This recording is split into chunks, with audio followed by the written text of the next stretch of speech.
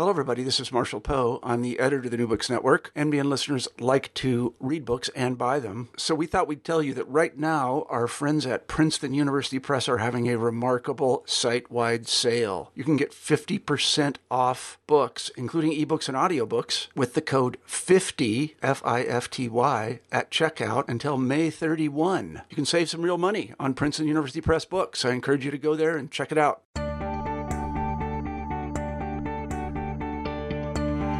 Hi, welcome to New Books in Psychoanalysis. My name is Tracy Morgan, your host, and today we are delighted to have with us Elizabeth Ann Danto, and we'll be speaking about her book, co-edited actually with Alexandra Steiner Strauss, titled Freud/Tiffany. It's a very graphic kind of title. Anna Freud, Dorothy Tiffany Burlingham, and the Best Possible School. Before we get started on the interview, I just wanted to make a brief announcement to our listeners. Just wanted to say, listeners, do you love psychoanalysis? Do you like to read?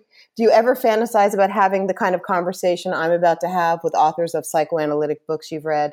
Well, you're in luck.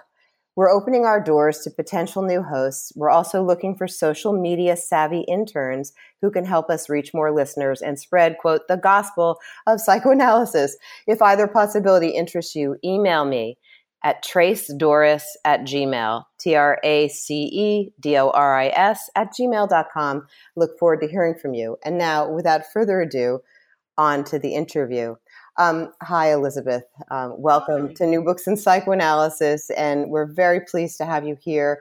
I really, I recognize that I wanted to interview you initially years back on Freud's Free Clinics, but, there's only so much time in the day. But that book was extraordinarily influential. A few words about Dr. Danto. She is a professor of social work, an emeritus at Hunter College and at the Graduate Center of the City University of New York. Her book that I just mentioned, Freud's Free Clinic, Psychoanalysis and Social Justice, 1918 to 1938, Columbia University Press, 2005, was awarded the Gradiva Book Award and the Goethe Prize. Her textbook on historical research in the social sciences was published by Oxford University Press in 2008. Dr. Danto writes and lectures, and she's a terrific lecturer. If you get a chance to go see her, I went to see her at NIPSI. She lectures extensively on the history of psychoanalysis as a system of thought and a marker of urban culture. From the New Yorker magazine to Wikipedia, her work has become a standard reference in psychoanalysis and progressive social history. She's also producing cultural projects. You got to love this. She's producing cultural projects throughout Europe, and she's a consulting curator at the Freud Museum in London and developed the major exhibit, Freud Tiffany. The book is derived from that exhibit, The Best Possible School, which opened in May 2017. The current publication, by the way, is from Routledge, and it's dated 2018. So now that I've said all of this, welcome again to the program. Yeah. Thank you. So our first question that we like to ask our interviewees is, what prompted the production, collection of these essays, the putting together of this particular book? And if you can talk to us, if there's something personal in it, we love to hear that too. Sure. First of all, thank you for this interview. It's a pleasure. I have always been, for a long time, inspired by Anna Freud. And actually, ever since I worked in foster care and adoption at Manhattan Family Court in the 1980s, in the early 1980s. And I had the good luck of working with Judge Nanette Dembitz, who was Judge Brandeis's niece. And she introduced me to Beyond and Before the Best Interests of the Child. And her court was an amazing place because she made social workers and lawyers pursue solutions that would be best for the child from the child's perspective. And that was really a head turner for many. It wasn't from the perspective of the parents, but from the child. So as my career shifted from practice to teaching and eventually to politically engaged historical research on psychoanalysis, Anna Freud's name was a kind of constant thread. And it turned up in unexpected ways, like in her early work with the radical educator Siegfried Benfeld, who's interesting, or in the somewhat less radical but equally challenging work of the anti-authoritarian August Eichhorn. Plus, she has an inspiring story. Her own life is very resilient, of a woman's determination to understand children. She was a refugee from Nazi violence in Vienna and later survived wartime conditions in London. But she was extraordinarily productive and thoughtful and researched everything. She developed schools and training programs and child refugee centers, and all the time developing new methods for observing human development. So about 6-7 years ago, in one of those just remarkably odd New York coincidences, I was, it took several routes, but I was introduced to Michael Burlingham, who was Dorothy Burlingham's grandson. And just at that moment, Michael was uncovering his own father's archival material, which included these amazing negatives of his photographs. And Michael turned to me and said, "Oh, look, here's some of Freud." And you could have knocked me over with a feather. So but what really grabbed me, in addition to the never-before-seen pictures of Sigmund Freud, there were pictures of Anna Freud and photographs of the Hiesing School, where Bob, who was Michael's father and Dorothy's son, had been a student. Now, it happened that I knew about the Hiesing School, and I had written somewhat, a few paragraphs about it in Freud's Free Clinics, because it brought together so many of my interests. But here were the real-life photographs. So I said, well, we have to exhibit these. And I had become interested in curatorial work because I had worked, I was just coming off a project in Vienna, a major exhibit on Wilhelm Reich, and the curatorial work really intrigued me. So that was sort of seeing those photographs, having access to them, and then it just brought many things together. So from that, fortunately, the Freud Museum, Carol Siegel, who's the director, was intrigued, and we were able to move forward with the exhibit. And then along with the exhibit, I developed an international conference, and with all the sort of key players in the field, and my only stipulation with the participants, with the speakers, was they could write and speak about anything they wanted, but that it had to be original material, because I had a book in mind. And Freud Tiffany is the result of that.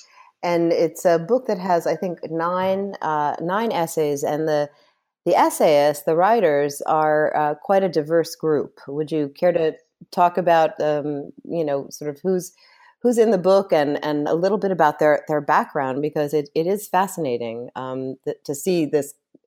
It's not the usual suspects, I would say. Right. Yeah. Right. Well, let me see if I can start. So, the essays ended up, I think, being all extraordinary, and the authors worked very, very hard. It was really a community project. One essay is by Michael Molnar, who had been the director of the Freud Museum in London and who's actually a historian of photography. And he wrote this wonderful essay about Bob's photographs. Michael Burlingham gave him access to the entire collection as well.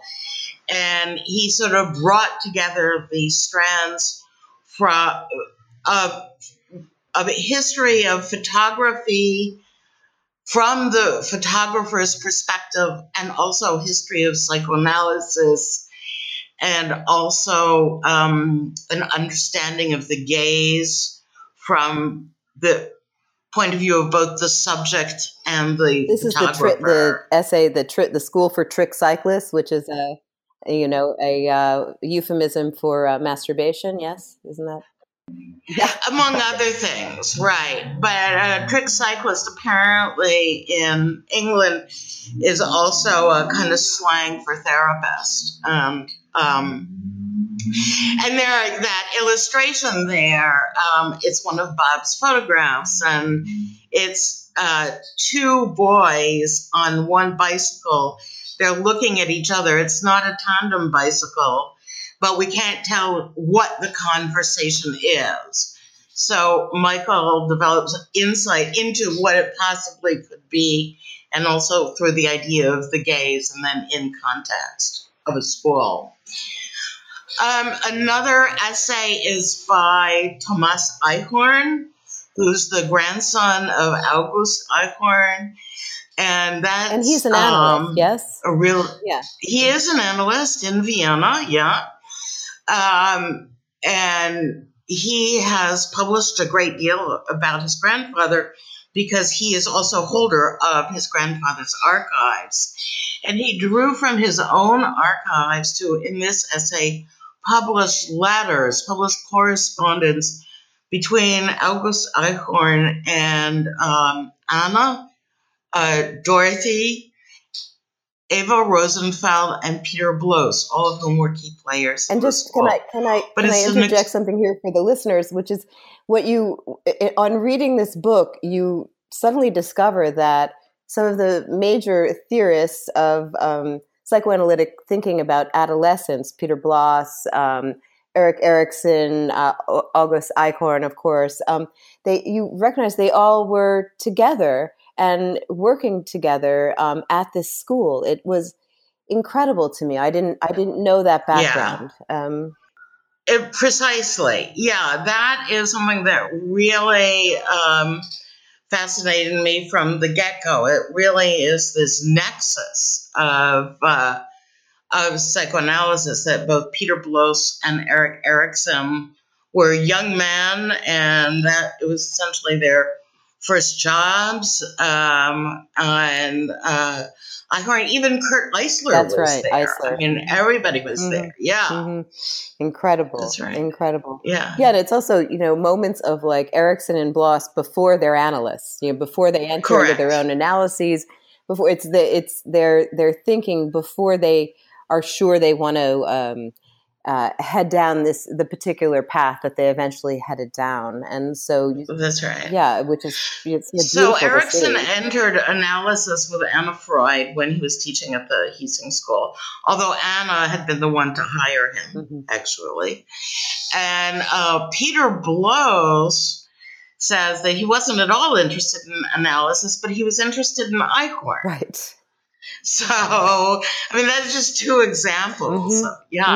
Early of where they started, and you get a sense of each of their individual characters, and and where they went from there. It was very tender, and it was surprising to me. I kept thinking, oh, it doesn't seem to me from sort of the crossroads of different sort of literatures in the history of psychoanalysis, that you found this very fertile pocket of history. Mm-hmm. And in fact, I was, in reading the Elizabeth Young Bruhl biography, very famous, right, of Anna Freud, there's a quote about Eva Rosenfeld, who was a dear friend of Anna Freud and also of Dr. Burlingham, that, quote, she offered her back garden as the location for a little schoolhouse that Dorothy equipped and staffed for the education of her own children, Eva's son, and several children who boarded in Eva's home.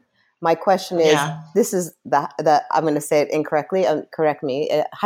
Heitzing School? Heatsing. This is the Heatsing School, yes? Yeah. Think of it as double E. Oh, okay. In German, in German, I-E is pronounced E. Okay. Whereas E-I is pronounced I. Like people say, like Karen Horney. Right. But it's the Heatsing School. Yeah. Yeah. But this is she's referring to the Heatsing School here. Is that correct? Yes, correct. That's right. Yeah, and it moves on from there to really not explore much else in the book about the school, right? So, right. Yeah, because it was not a focus of hers. But once I started moving into it, I realized how amazing it was in the people that it brought together. And I mean, Marie Bonaparte would come in and out, and just all of these people. And I mean, what it must have been like to be in a staff meeting there. Did you have a sense of what that was like? I mean, we have wonderful examples of Anna Freud beginning to develop a way of training those who would go on to work analytically with children. We really see the roots of that here. But do you have any sense of these staff meetings? Oh, yeah. Erikson talks quite a bit about them. And in his essays, he's got a couple of essays in the book, A Way of Looking at Things. And I mean, he sort of goes back and forth on, was this a psychoanalytic school or not? And I think one of the discussions always was how to keep it thoroughly academic, using John Dewey's project method, by the way. And yet be psychoanalytically minded. So all of the children, well, not all actually, most were in analysis themselves. And so the teachers knew when the children had their sessions, or as Bob Burlingham called his lessons, he called them his lessons with Anna Freud. So academically, it worked. When the school closed and the children had to go into standard public schools in Vienna, they all passed their entrance exams. So academically, it was really very sufficient, very adequate. I think that the teachers really made an effort not to be... not to focus on what was happening analytically with the children when the children were in class. But then they thought about it themselves. And remember, neither Erikson nor Bloss were in analysis themselves yet. I mean, Erikson still thought of himself as an artist. Right. And he actually, there's this wonderful story. He was an artist. I mean, he was then called Erich Homburger, and he was a fairly successful young artist. He had exhibited with Max Beckmann in Berlin and so forth.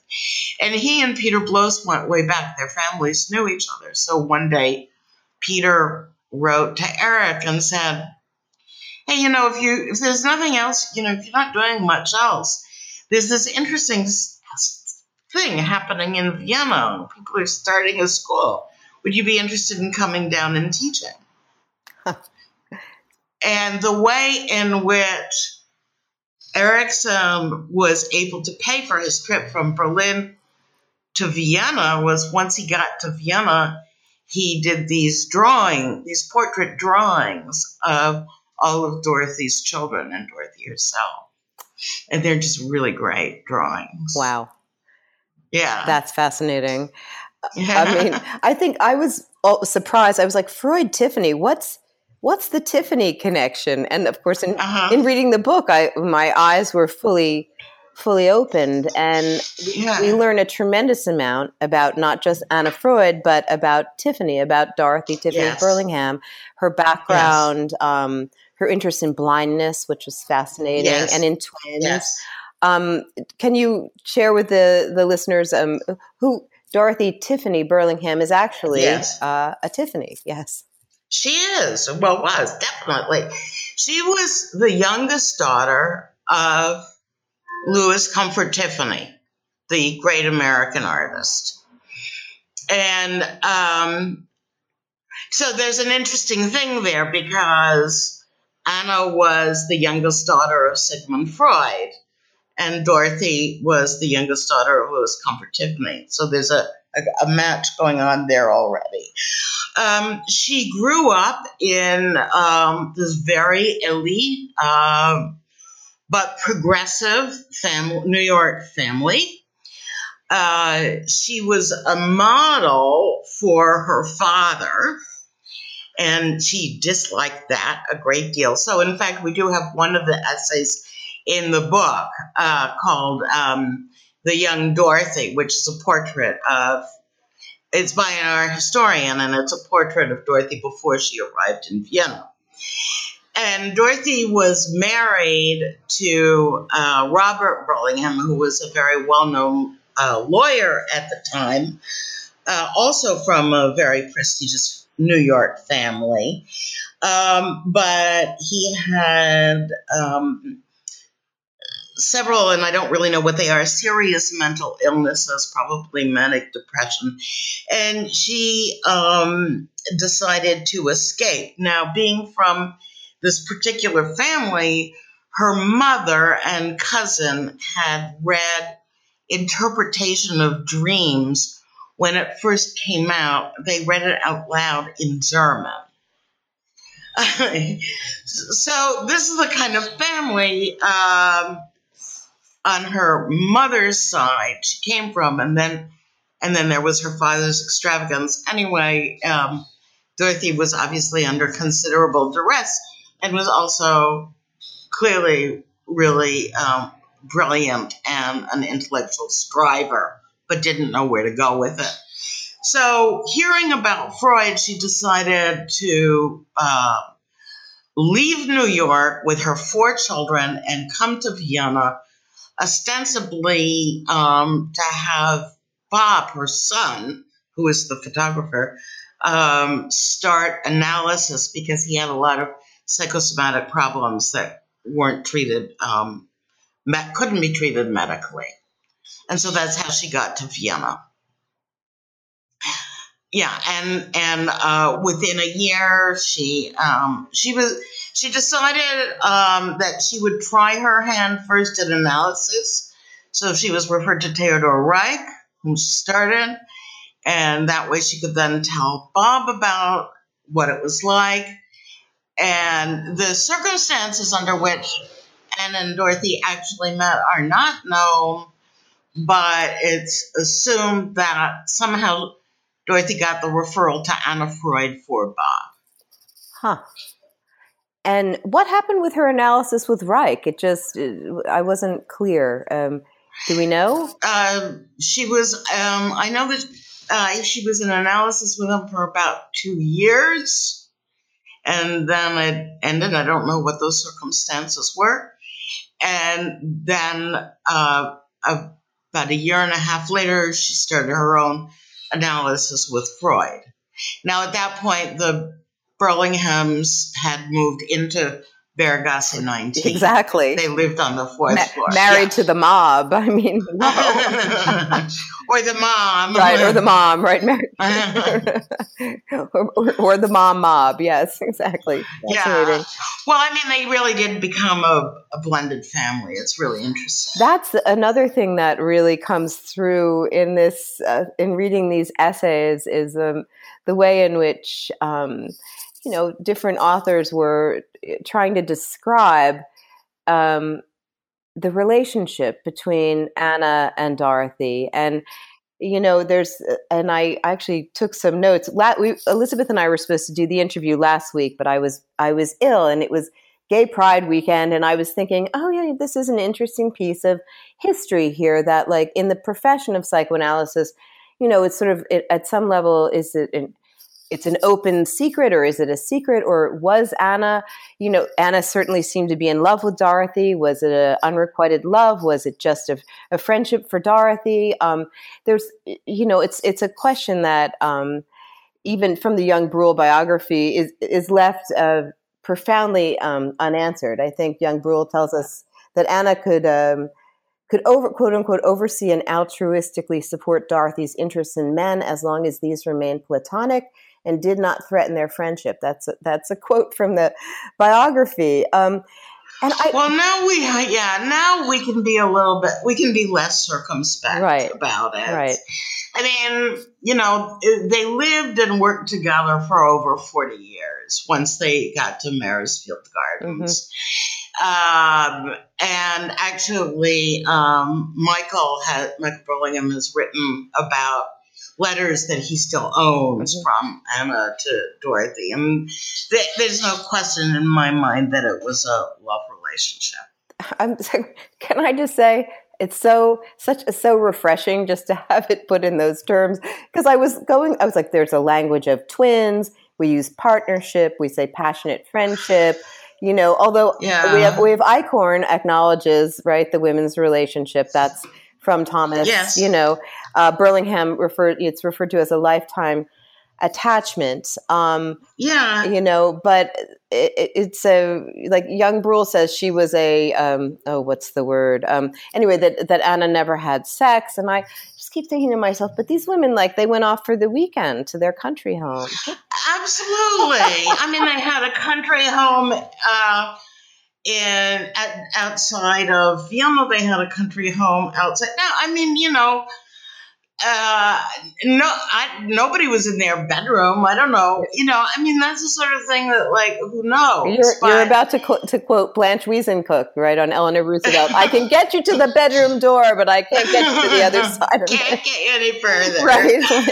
Yeah, and there's no point because, intrapsychically, the more you get to know these women, I mean, the more it's clear that there was an intensity in their relations.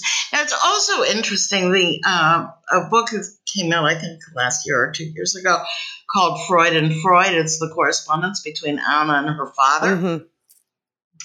You probably know it. But the third person, the only other person to whom Freud writes is Dorothy. Right. And Dorothy writes to him. Yes. And there's and it's completely fluid and open, as though we're one writing to a daughter or an in-law. An in-law. I mean, that's right. That's right. I mean, there is just like, okay, all right, we get it.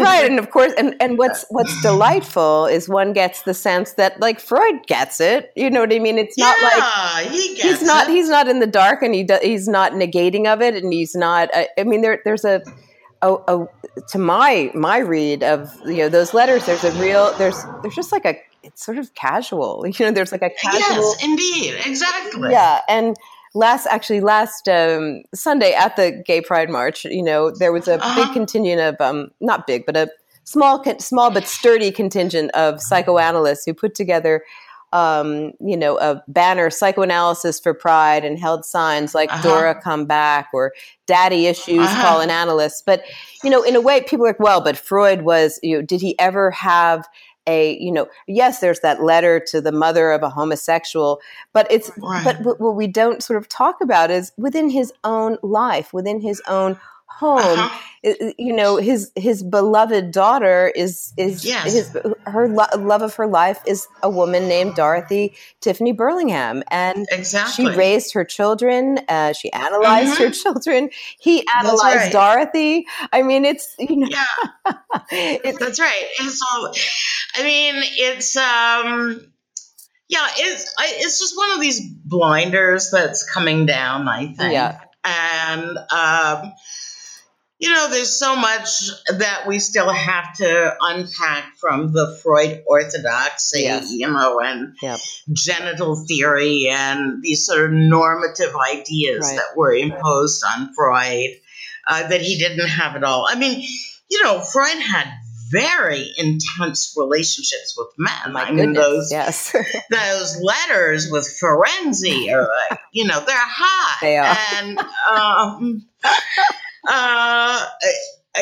again, who know probably nothing happened physically between the two of them, but who knows? Right.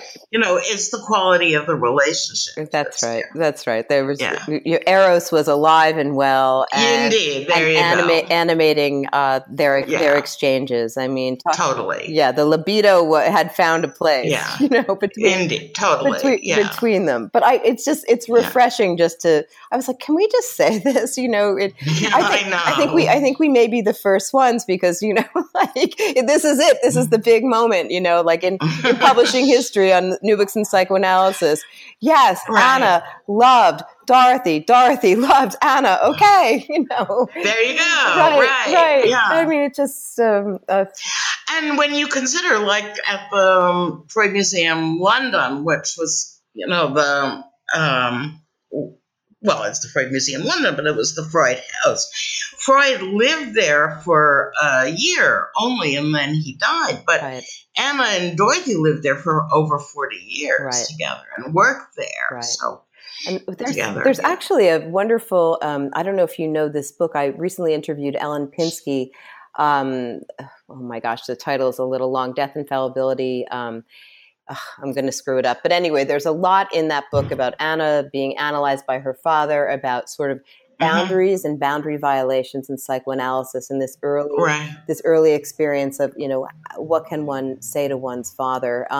But aside from that, there's some beautiful, I don't know where these quotes come from, but Anna Freud wearing Dorothy's some sort of a sweater after Dorothy died, and I forget the language she used to describe it, but it really, it just you feel the way when you lose someone who your libido is tied up with. You do everything to hold on to that, to treasure it. And Pinsky just has these quotes that I had never read before about Anna's mourning. I'll have to look that up. I don't know. Yeah, it's a terrific book. It's really great. Yeah, it's actually the interview is great too. She describes a lot. This book. I hope you take this in the best spirit. This book had sort of I kept thinking, there's so many tidbits in here, like pieces of almost not quite gossip, but like there was an element of like, I didn't know this. I didn't. And when I just read, I think maybe you wrote this. I'm not sure that Freud's ego and mechanism of defense is based on Hitzig. I said to myself, Hitzig. I said, my goodness. I said, why didn't I? It just seemed to me very. I don't know. There were a lot of moments like that. That wasn't me. That was Florian Houssier. Ah, okay. Now, Houssier, he's an analyst in Paris, and he's the only person who's written a freestanding book on the Hitzig school. It's called Anna Freud et son école. And so it's a terrific book, and his chapter is about he sees Hitzig as, he calls it the birthplace of a psychoanalytic theory of adolescence. And in terms of what you were talking about earlier, he really speaks about Anna Freud's analysis with her father as the seedbed of her own interest in adolescence, and some of the theories which were then expanded on at Hitzig and from her research there. So that would be Houssier. Did Houssier also say something that that the only part of Anna's analysis, the only place Anna's analysis didn't touch was her adolescence? Is that? Did I read that there? That there was I don't think so. No. Something to do with her adolescence not being analyzed. And it's funny, the sort of popular understanding of Anna Freud was she's sort of the adult who didn't have an adolescence. Right. I don't know if that's true or not, but I mean, in terms of thinking about her, that she was, her father's, confidant, and they had such a closeness, but she always seems depicted as having been a small adult. That's right, and in fact, that was one of the goals of this book, to begin to disengage her from the following sentence: Anna Freud, devoted daughter of Sigmund and an analyst in her own right. Right? Yeah. So we want to sort of start disengaging from that and say, Anna Freud, an analyst and a woman on her own, in her own words. Right. And I think, again, some of that is the attempt to impose all of this normativity on her.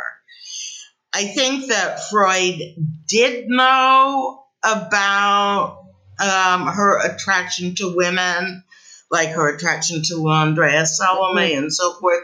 But he was also protective because Ernest Jones was really after her. Right.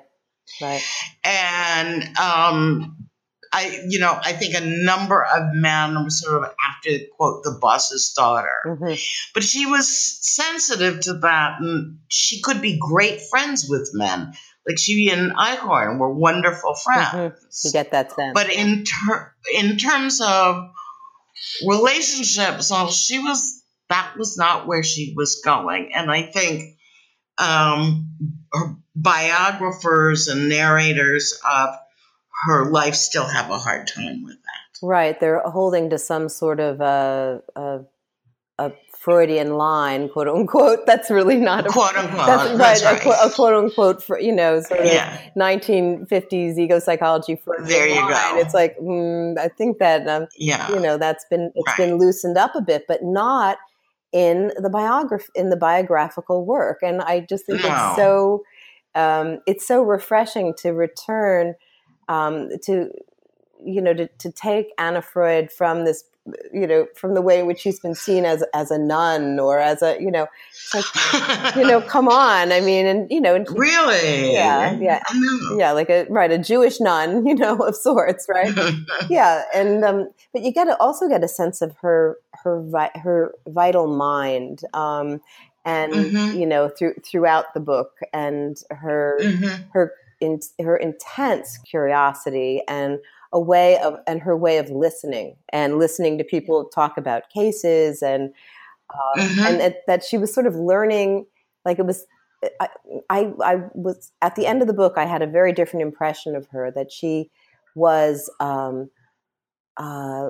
learning in real time, that she was very that she was experimental, that it was she has this wonderful line where she says, a child will tell you everything you want to know if only you will listen. And that was her, to listen to the children. What are they telling you? And that, of course, guided her research, which then, became absolutely meticulous with the observation cards. And, she trained everybody to do that. But again, to, unpack our own blinders and preconceptions about, certainly when she was writing about education, and in this she was very influenced by Bernfeld. To what extent are educators simply demanding that the children conform to bourgeois norms and everything else is deviance, as opposed to what is really going on here? Right, but all from real life here and now observation. Well, there's a wonderful, I forget which of your authors this information comes from, but it's writing of someone. What was the quote? Oh, children's response to war. Oh, yes. And of course, as an analyst, it's it makes complete sense to me. It's like what could be more exciting? Last night with the fireworks than explosions. Children love explosions. That's Inga Pretorius, who works at the Anna Freud Center, and she also is the archivist of the Anna Freud Center. Although recently, with the recent move, the Anna Freud Center has moved from Maresfield Gardens to central London. Oh, no, I didn't know. Mm-hmm. Yeah, and all of the archives have been moved from the library to the Wellcome Center. Oh, wow. But the archives are obviously a treasure trove of not only hundreds and hundreds of, actually thousands of these observation cards, but also letters and essays from everybody who passed through there. Mm-hmm. But the stories, Anna also, in listening to children, she somehow also had the capacity to translate their stories so that adults could hear the stories. Mm-hmm. And she talks about that in her interviews with Robert Coles. And I think that book, Robert Coles, The Dream of Psychoanalysis, is really the best. I think that's the best biographical material we have because it's mostly in her words and from these histories he did with her, these interviews. Yep. And it's about herself as a teacher and an analyst and a leader and so forth. But over and over again, and that's, I think, a lot of what was behind these brilliant books on the best interest of the child. Right. It's just, child time. What's going on with the child? Listen to the child. I mean, and in that she was enormously influential. Mm-hmm. There's also the school, what is it? The school buffet. What was that? The baby buffet. Baby buffet. Can you say a few words about this? So cool. It's wonderful because that started at the Jackson Nursery in Vienna in 1937. It was it was funded by Edith Jackson, actually. And they brought in children, tiny children, from infants to young toddlers, who were, as they said, from families beyond the dole, really the poorest of the poor, who were in ill health and malnourished and had all these behavioral difficulties. And they didn't know how to eat. Yeah. And so I don't believe, this is school, you've got to give the children breakfast. And so they would lay out these incredible buffets of every food imaginable, including chocolates, all this chocolate. Yeah. And the first few days, the children would just gorge themselves on this chocolate. But then it petered out. And they started on their own eating more balanced meals. So she was very concerned and interested in something that it's actually one thinks about with Wilhelm Reich, but this was Anna Freud's, which is self-regulation. Mm-hmm. In other words, if you allow the child to breathe on its own, it will start self-regulating. But it needs to be taught basics of hygiene and how to respect its own body and things like that. Yeah, but those are the baby buffets. And later they replicated that at the war nurseries and throughout. Yeah, that was children always had breakfast and they got to choose and everything they wanted. Right, rather than eat wherever they wanted and so forth. But they had to learn to be clean, to take care of themselves and their environments. Mm-hmm. But all of it was this idea of self-regulation that they will learn, and they did. Right, rather than arousing resistances and reifying defenses, that the defense, whatever was going on, whatever the conflict was about taking in, was resolved by a very light touch, an extraordinarily light touch. And she had confidence in the children. Yes. that they would learn that they could do it within certain guidelines and certain parameters, Right. of course. Right. But that's really a theme, and it's a very encouraging theme also. Yeah. Absolutely, and it's sort of again an experiment.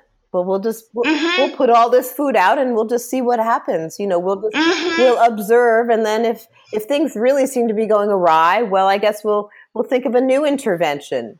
That's right. But there was really creative interventions. That were not necessarily verbal, but were effective. Indeed, yeah. And then when that was replicated in London, Willie Hoffer took hundreds and hundreds of photographs of the children, and it's just a wonderful, wonderful series. The baby buffet. The baby buffet. Even just the name. I mean, of course, in English, it just worked. The baby buffet. It's so I don't know, sort of like a bacchanal. Like what's on the table. But it wasn't. I mean, that's the thing, is that it wasn't. Yeah. An orgy. It wasn't. It was trusting the children to begin to regulate their own bodies and mind and affect, with guidelines. Right. And so, I mean, one of the things I'm really interested in Anna Freud is, again, how counter-normative that Absolutely. is. Because when we think about post-war and, you must do this and the child must do that and be fed every 4 hours. If not, it's a disaster. And of course, all of the blaming of mothers for not doing the right thing when all maybe the mother was doing was not allowing the child to have enough space. Right. Right. Maybe Anna Freud's gotten a bad rap because of Heinz Hartmann, and like the use of the ego and the mechanisms of defense is seen as adaptation. And sure. He's kind of been, the critique of all of that by the relational school or the interpersonalists, et cetera. Sort of, we have Anna Freud thrown out like baby and back to baby and bathwater. What do you think Anna Freud would make of? Are you familiar? I'm sure you're familiar with the work on attachment theory that seems to abound, and definitely impacts some social policy. Yeah. Where do you think she'd be with sort of the current thinking on attachment theory? I keep coming back to the same thing, which is look at it from the child's perspective. I mean, this is really what I learned from Anna Freud, right? I mean, of course, attachment, I mean, that was really what Inga Pretorius' chapter was about. Yeah. There are all of these the war, what we think of as horrifying in the war, the Blitz and so forth, is not what concerned the children. The children were concerned about, where are my parents? Will I see my parents? And of course, today, precisely today in America, to talk about this is, it's what the research has been done. We know the impact. Yeah, that's right. We know the impact. Yeah. And there are people, I mean, when I was in child welfare, the people who were saying that, the child is resilient and da-da-da, there are limits, of course, to the child's resilience, but the resilience, I mean, when you put kids in cages and deport their parents, there goes the resilience. Absolutely. As long as the child knows somewhere that the parent is, or a parent figure. Now, this is really important. And this was developed at the war nurseries because if the parent was not available, Anna Freud created these, what you call artificial families. Right? And so there were the mothers of these families. So it was a substitute mother. And actually that worked out fine, as long as there was attachment there. And then when she went, one of her revolutionary ideas that was very upsetting to and continues to be to Americans, is the idea that it actually does not need to be the biological parent. Right. What matters is the attachment. Right. That where one is inside the mind of the person who is the adult who's there for you. Where are you in their mind? Right. Because you can be in a difficult place inside a biological parent's mind, and that can have its own impact. Exactly. Often. Yeah. That's why I have a private practice. Sure. Most of my patients were raised by their biological families, I would say, and they. And it didn't do them much good. It didn't actually. It didn't. Right. The outcome was not optimal. Let's just put it that way. We're almost out of time. Is there anything that we have not spoken about that you wanted the audience to know about? I mean, I'm really curious. There's so much in this book. But is there anything that we didn't touch on that you feel you'd like to say a few words about? Well, one is the relationship with Dorothy and how important that was to Anna Freud's adult life. Mm-hmm.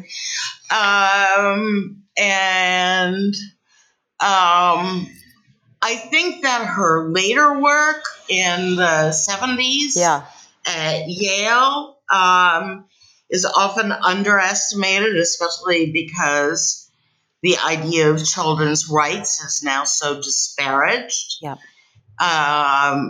But she was and those are extremely important. The United States is the only developed country that has never signed on to the United Nations Declaration of the Rights of the Child. And so that's just that says everything right there. Mm-hmm. But I think it's important to see Anna Freud's entire life. I mean, I think that had she not been Sigmund Freud's daughter, which is of course impossible, but she might be seen in a more authoritative light as of her research inventions, developments, her theoretical work. I mean, people use the mechanisms of defense, words like denial and projection. And, I was, started looking up some stuff on the mechanisms of defense, and I see all of these listed under Sigmund Freud. Right. It's like, wrong. Who wrote those? Exactly. So there is a measure of sexism there. Mm-hmm. Mm-hmm. I think we need to start taking her really seriously. I love that idea, sort of removing her from underneath her, she's sort of cloaked in underneath her father's overcoat. There's Anna. Yeah. And it's like, well, actually there were more people in Anna's life than just her father.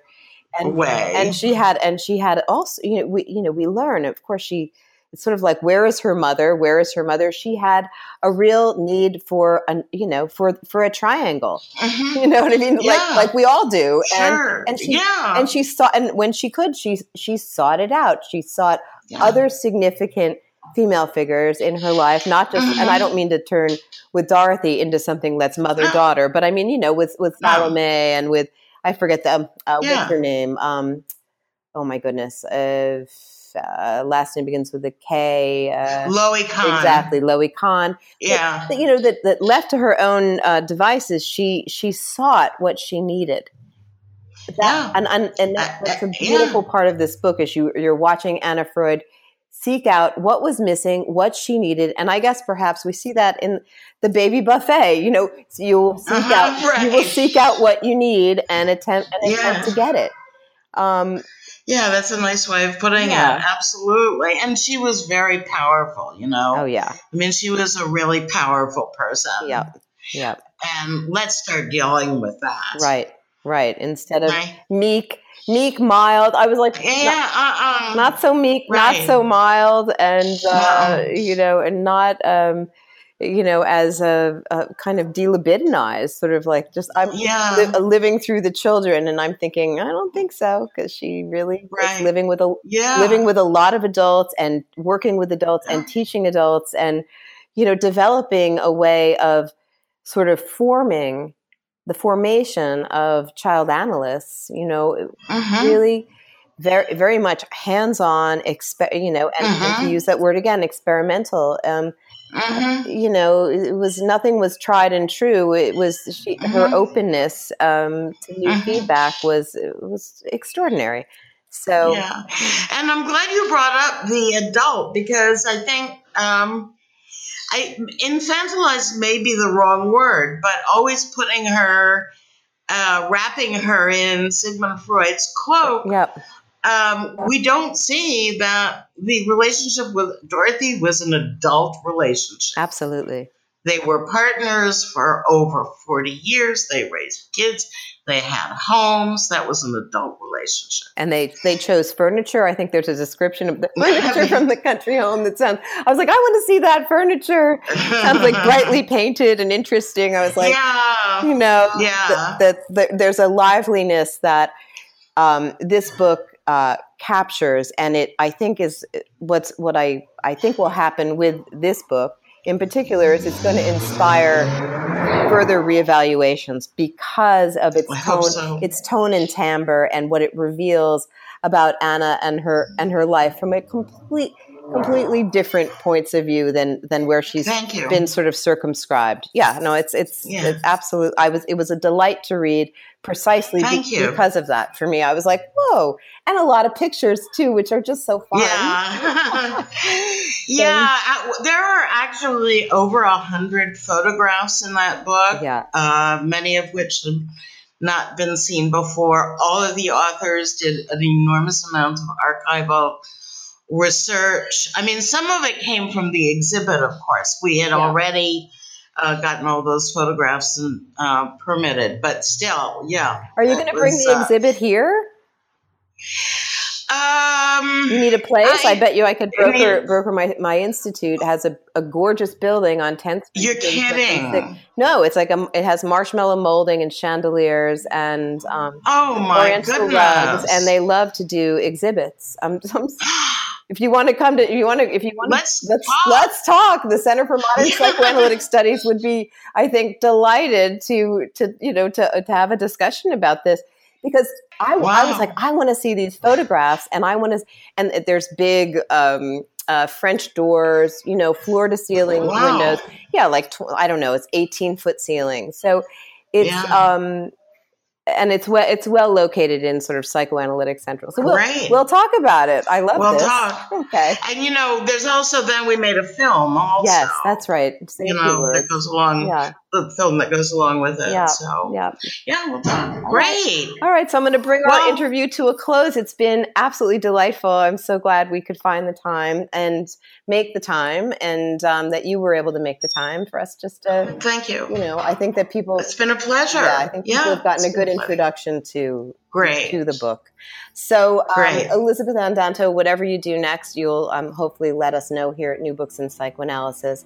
And listeners, thanks for listening as always. And if you want to be a host, you want to be an intern, write to me. Okay, all for now. Bye-bye. Okay, bye. Thank you.